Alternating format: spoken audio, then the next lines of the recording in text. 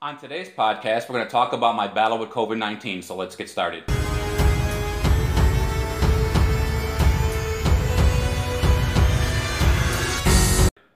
Welcome to the blogwithjesus.com podcast. I'm your creative power coach, Robert Walsh, coming to you from the Jesus Media Studios. Please hit that subscribe button and tap the bell so you can be notified every time we upload a podcast. Now, today we're going to be talking about my battle with COVID-19.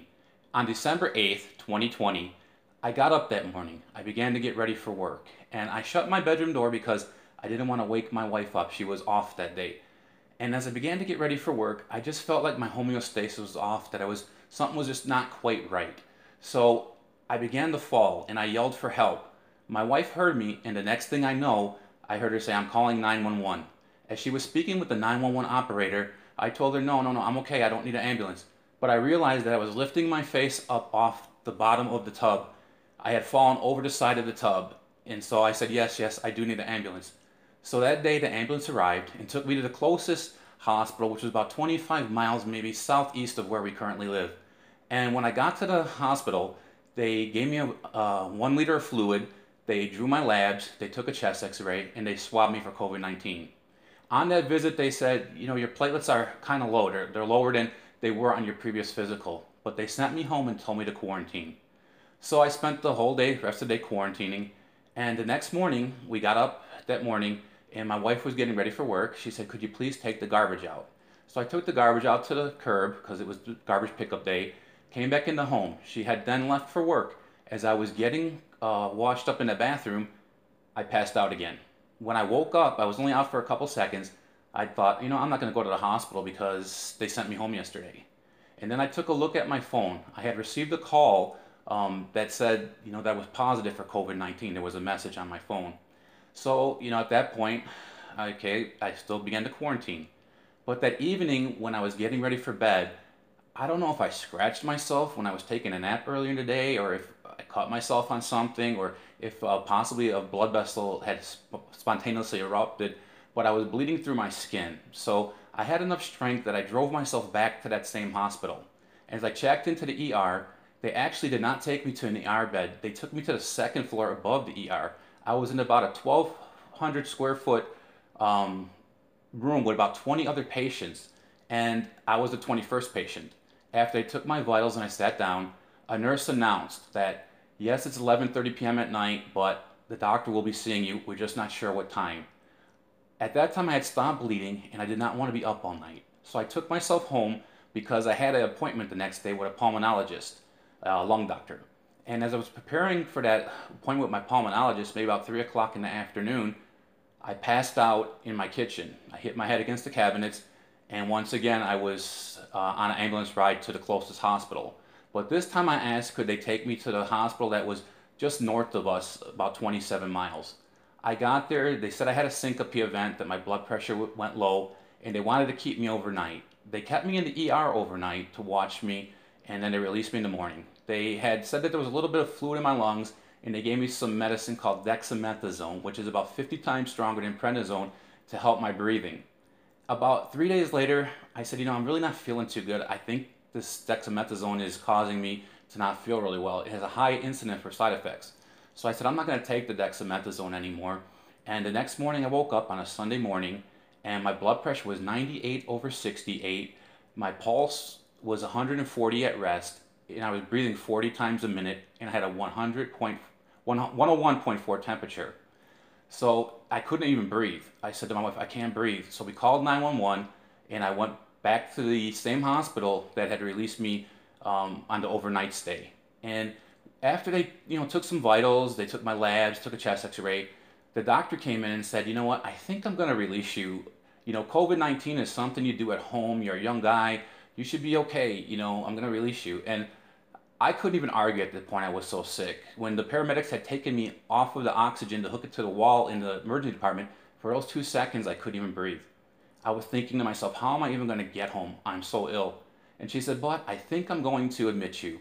And wouldn't you know it, 3 hours later, I was in the ICU. And she had told me that my C-reactive protein was 25. Normally, the high number is 5, and it was at 25. But she said, that's not really too concerning. We don't really worry about COVID patients until I get to 100. Well, 5 hours later, they took that lab and I was at 99.9. They proceeded to transfer me further north to a larger hospital that was more equipped to handle my case. As I rolled into the ICU, I met the doctor and he told me not to worry. He had never lost a COVID patient. And I was thinking to myself at the time, well, this thing's kind of new. Um, you know, I don't really know if I should believe him or not.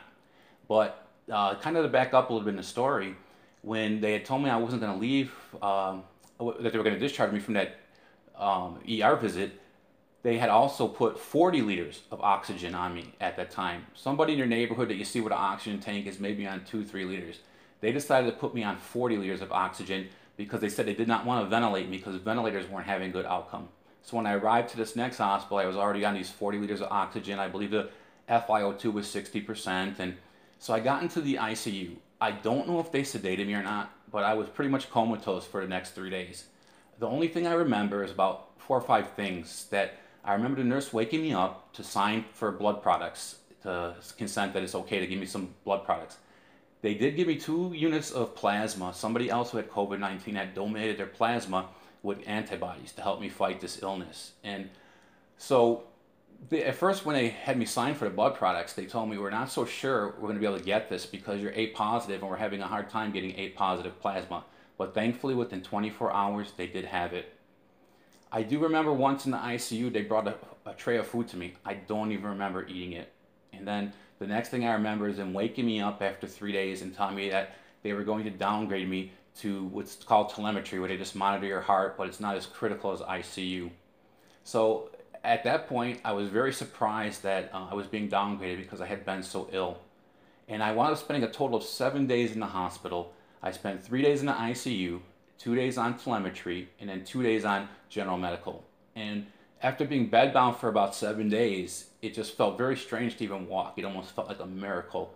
But they released me to home, and the doctor told me on the way going home, he said, you know, you'll only be out for about 2 more weeks. And I'm thinking, well, that's kind of long. This was only like something similar to the flu, wasn't it? And so, but when I got home, I realized when you're lying in the bed with COVID-19, your vital signs will appear to look really good. But once you start to do activities, this is where the problem comes in.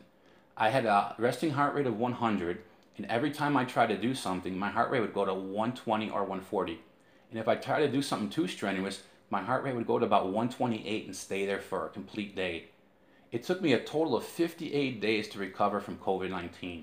During that time, I had 3 more ER visits. I had a cardiology visit to check my heart and a couple cardiology tests. But it took me a total of 58 days to recover from COVID-19.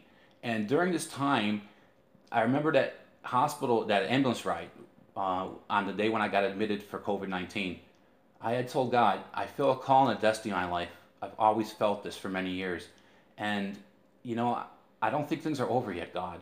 But I was worried enough that when I got to that ER, I did text my wife a list of all the bills that had been paid, where all the important papers were at, just in case something happened. But a few times during that hospitalization, I do remember saying, by his stripes I am healed. You know, I was saved in a Pentecostal church, but pretty much spent most of my 24 years of being a Christian in, you know, non-Pentecostal churches. And I was just beginning to study faith again because I just wanted more out of life. I wanted more out of this Christian life. So I wasn't really equipped to, you know, get my healing because of my great faith. You know, I believe it was God that healed me from COVID-19. He used the doctors, he used the hospital, he used medicine, he used plasma. I didn't have enough faith at that time to get my healing, but God was merciful and he healed me. I tell you this story because if you had COVID-19 and survived, thank God and praise him for it. If you've never had COVID-19, thank God and praise him for it. If you've lost somebody close to you with COVID-19, I understand. I've lost somebody too.